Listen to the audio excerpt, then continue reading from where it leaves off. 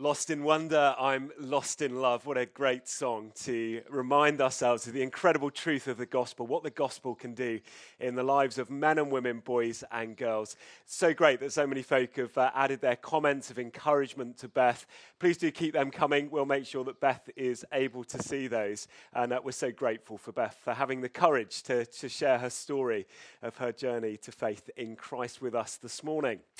Well, I'm so thrilled that yesterday our women's ministry team, Sharing the Journey, organised a Zoom gathering for some of the ladies in the life of the church. And we just want to say thank you to the team for doing that.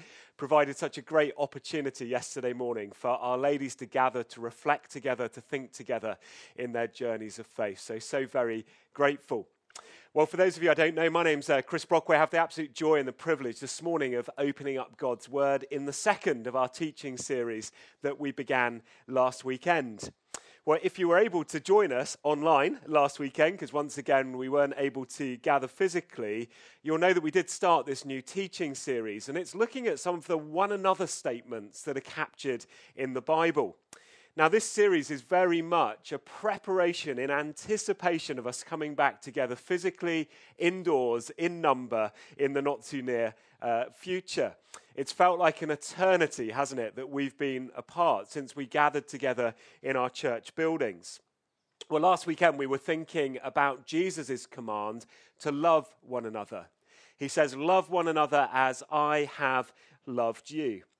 In summary, what I said last week was this, is that we are loved by Jesus, to love like Jesus, to display Jesus.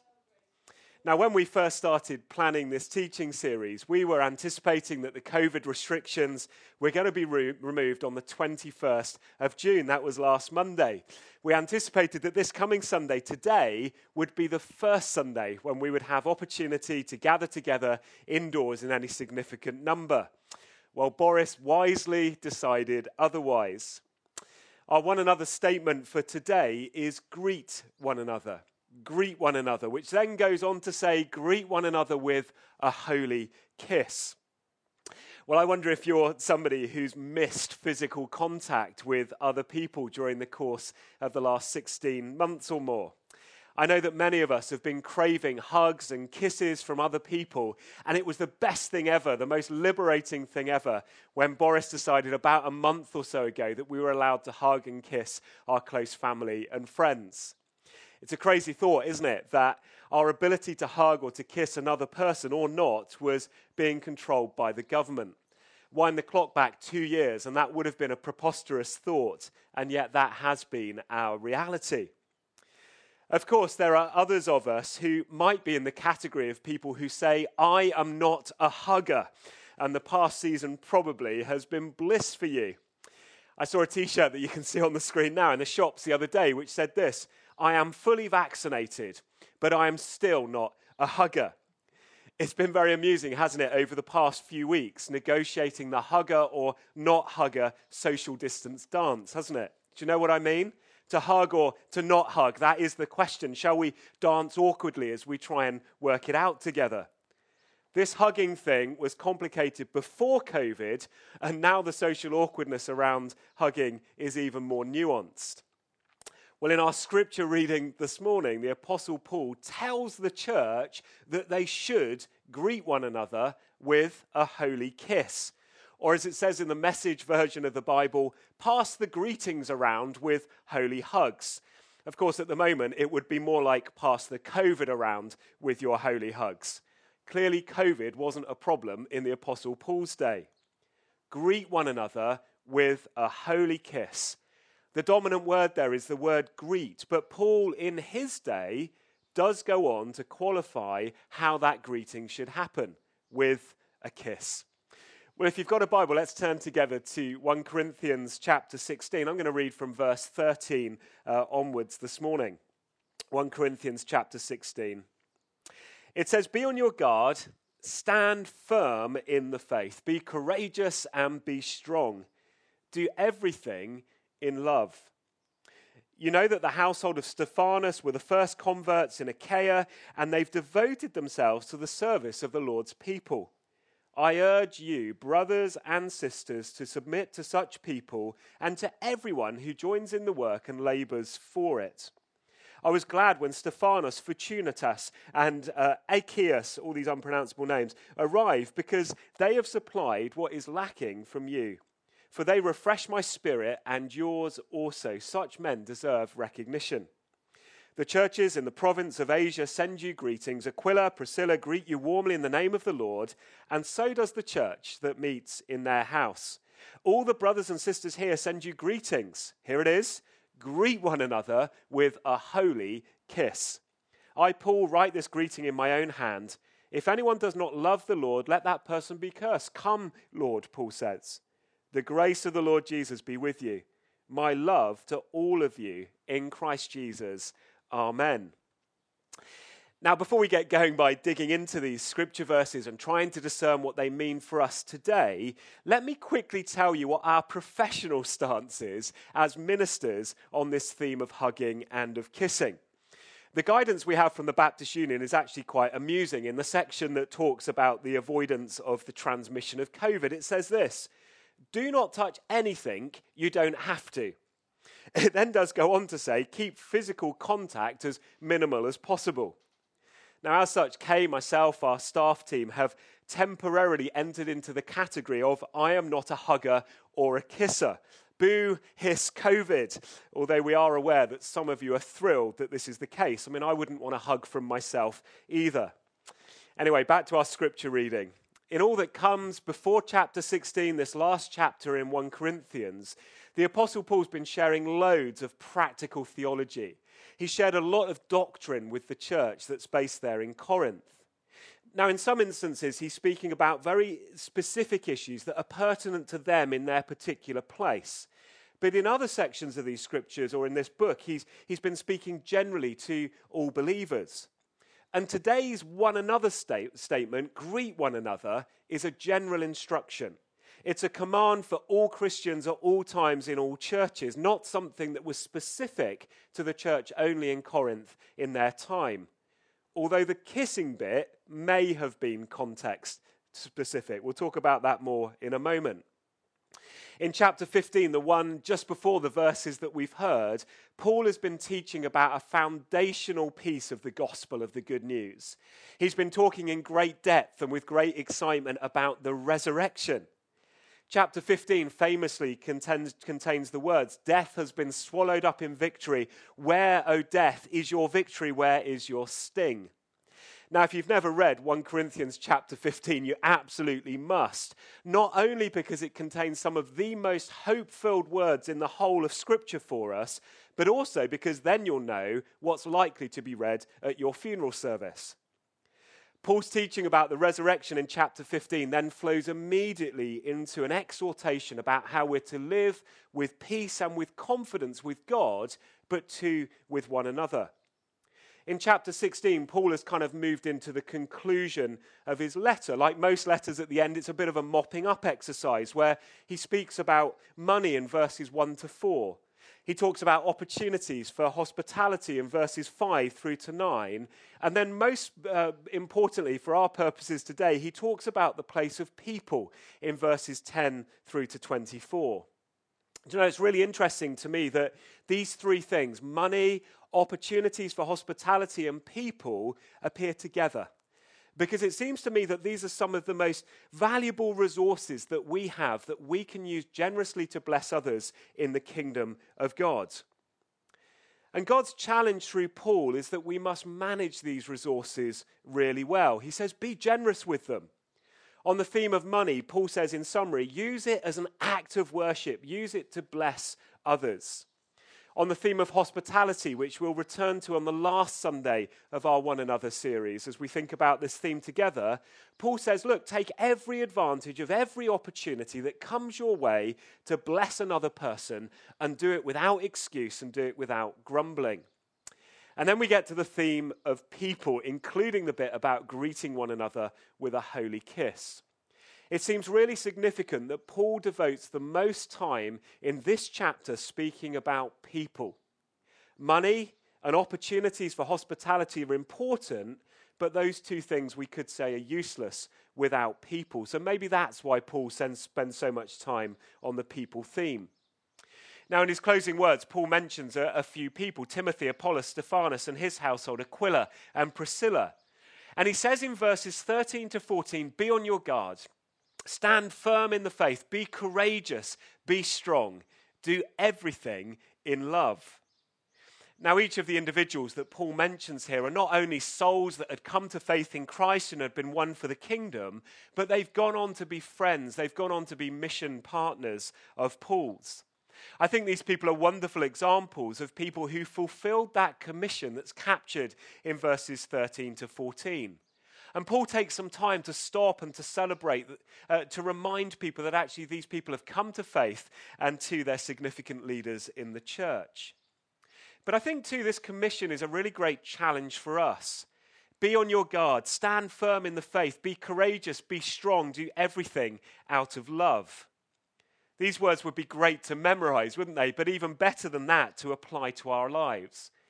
I wonder whether we could use these verses as something of a spiritual MOT to review our lives at least once a year to see how well our lives reflect these instructions.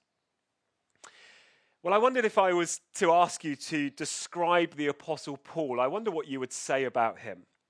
I'm guessing many of us would say things like, well, Paul, he was serious, he was brilliant, he was logical, he was reverent, studious, thoughtful, dedicated, driven, committed. He was a no-nonsense, determined kind of a guy, and all of that would be true. If you read much of the content of his letters, I think that would be a fair summary. He doesn't sound like the kind of guy you want to go for a casual drink with at the pub and a chat, does he? And yet our verses this morning remind us that there's something much deeper to Paul. There's more to his character even than those words. You see, what we discovered today is that Paul has a massive heart for people, and he is a man who's passionate about community. Paul ends his letter with these words: the grace of the Lord Jesus be with you. My love be with you all in Christ Jesus. Amen. You see, Paul's heart for people is very much on display in these words, isn't it? He wanted this church in Corinth, these fledgling believers who were living in complicated situations in the world, to get what they didn't deserve and to get what the world simply couldn't offer them: the grace and the blessing of God through Christ Jesus. Even after speaking to them, as he's done throughout this letter, into all the problems that existed in this messed up church, Paul lets this messed up church know that he loves them, and he reminds them that God's grace is sufficient for them. There's hope for us yet, isn't there?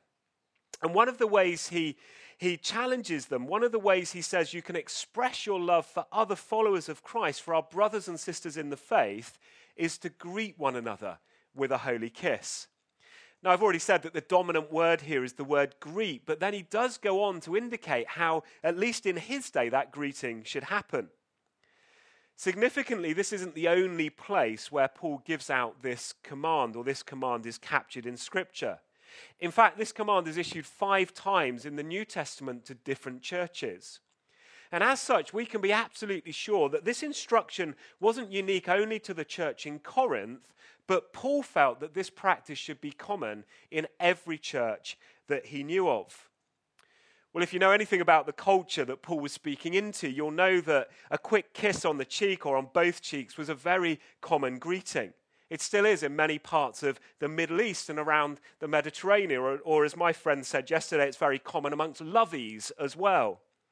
Everyone greets everyone else with a kiss. Men to men, women to women, men to women, women to men.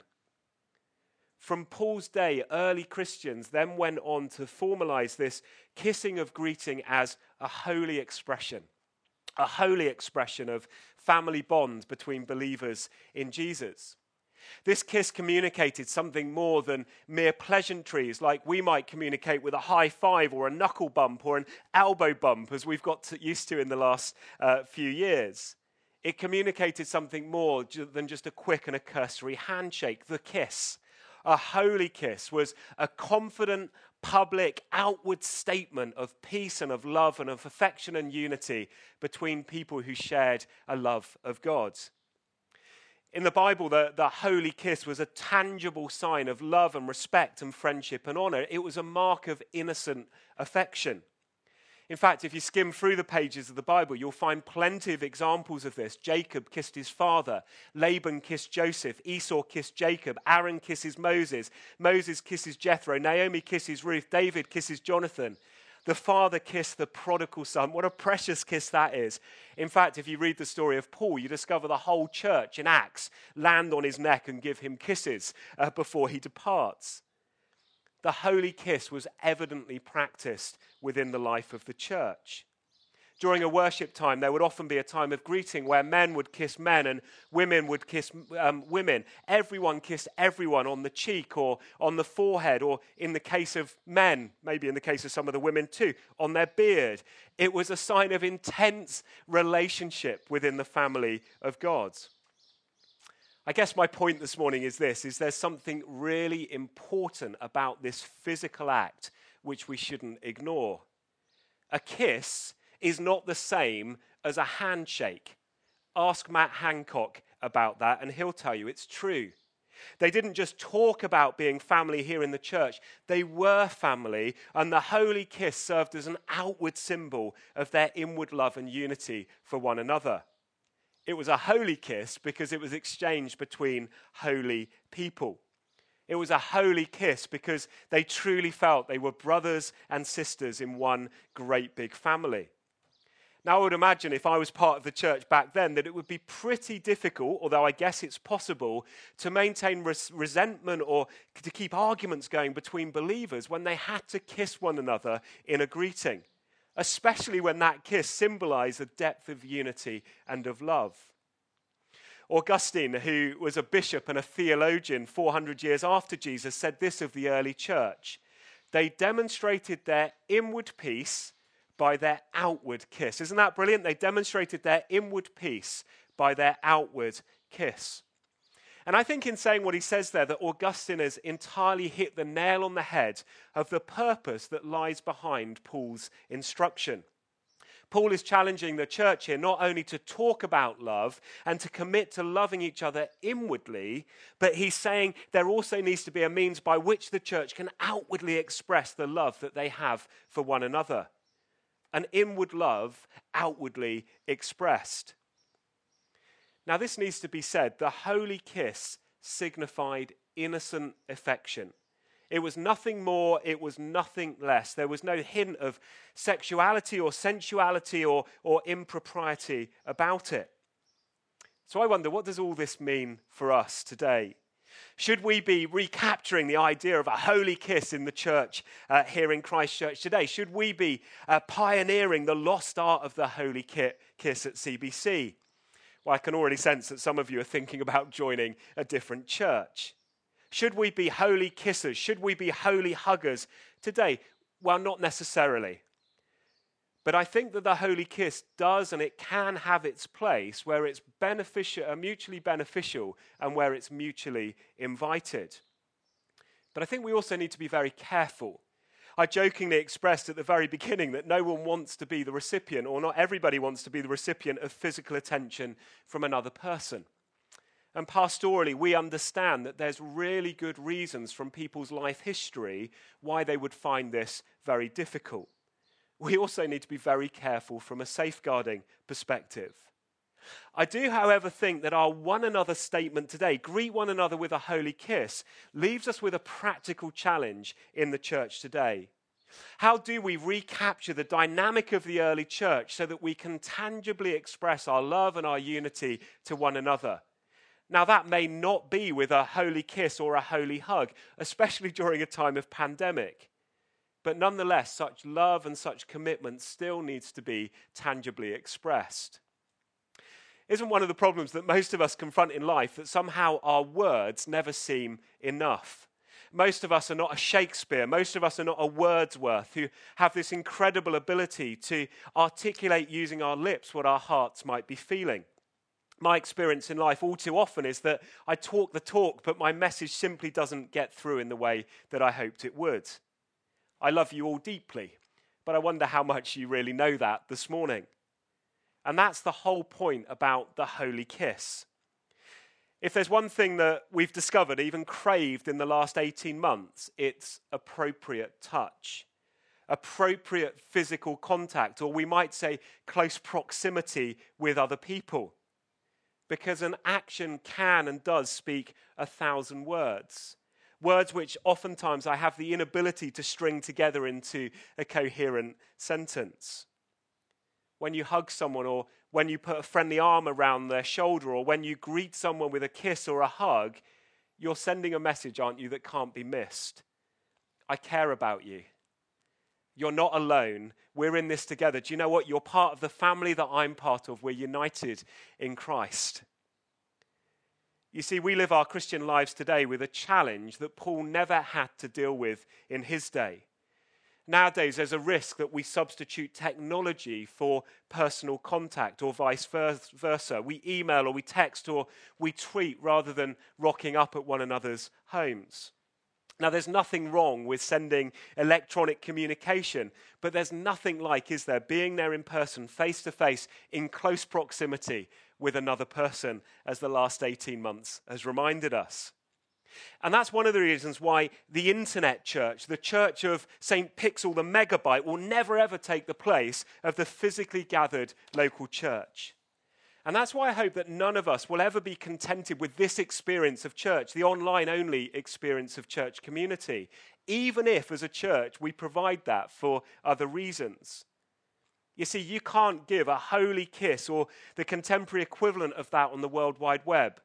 An emoji just doesn't cut it in the real world, does it? Now, I'm not necessarily advocating this morning for the literal practice of the holy kiss, since I don't think we have a custom today that perfectly parallels what they did in the early church. And I'm not entirely sure that holy kisses are necessarily appropriate in all situations. In some situations, they are.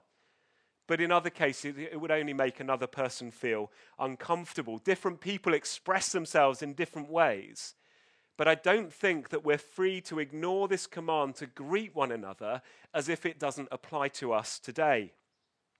The early Christians, who were hated and persecuted, by the way, for their faith, loved each other fervently, and they weren't afraid to show it to one another. I wonder, what does that look like for us today? Well, as I draw to a close, I want to encourage you to do at least two things as you respond to this message today. And the first thing is this: I'd love for you this morning to ask yourself a question. Is there a Christian friend or a Christian brother or sister in Christ who I could not give a holy kiss to because actually that would be too hard and it would be too difficult? Even if that holy kiss actually is a metaphor for some other form of appropriately and tangibly expressing our love to them, is there somebody who you couldn't offer that kind of a greeting to? I want to suggest that if there is such a person, then that probably means that there's something between the two of you which needs to be settled. The good news is this: you don't have to kiss one another. But the command of our text today says you do need to greet one another. You do need to get it settled. And that greeting is a sign of your unity and your togetherness in the family of God.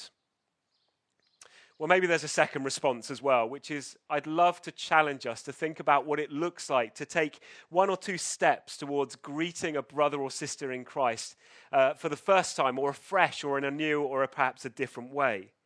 That might mean a phone call. It might mean inviting somebody for lunch or for an evening meal. It might mean opening up your home, perhaps sending them a letter or sending them a surprise gift. Just maybe even it might be offering to them a hug or a kiss if that's COVID appropriate.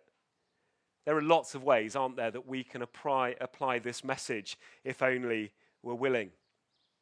But I guess the underlying challenge of all that Paul said to the church in Corinth, and the challenge that I want to leave with us this morning, is that we must be genuine, we must be sincere in the way that we greet one another.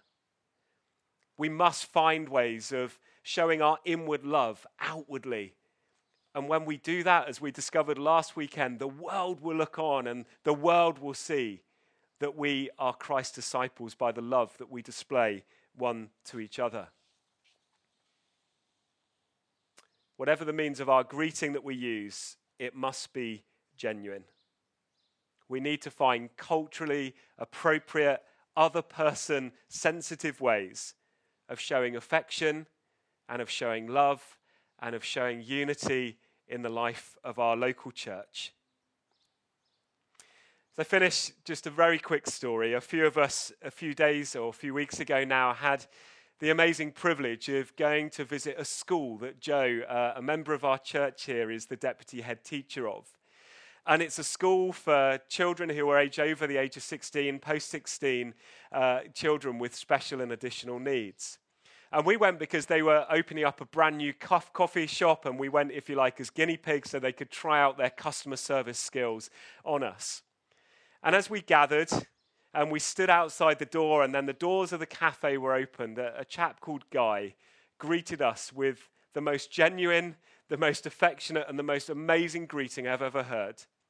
As the door opened, he simply announced to the whole room and to us, "Well, we offer a very warm welcome to our royal guests who are with us today." In any other context, that might not have sounded sincere or genuine, but in this context, it was the warmest, most affectionate greeting we could possibly have received. I wonder, what does it look like for us to offer the kind of greeting that Guy offered in the life of the church, especially when we find ourselves in a difficult situation with COVID? Greet one another, says Scripture. Do it genuinely, do it with affection, do it with a holy kiss, whatever that means for us today. The challenge for us as a church, as I draw to a close, is this. We need to find ways of showing our inward love outwardly. I wonder, how are you going to do that this week? Let's pray together.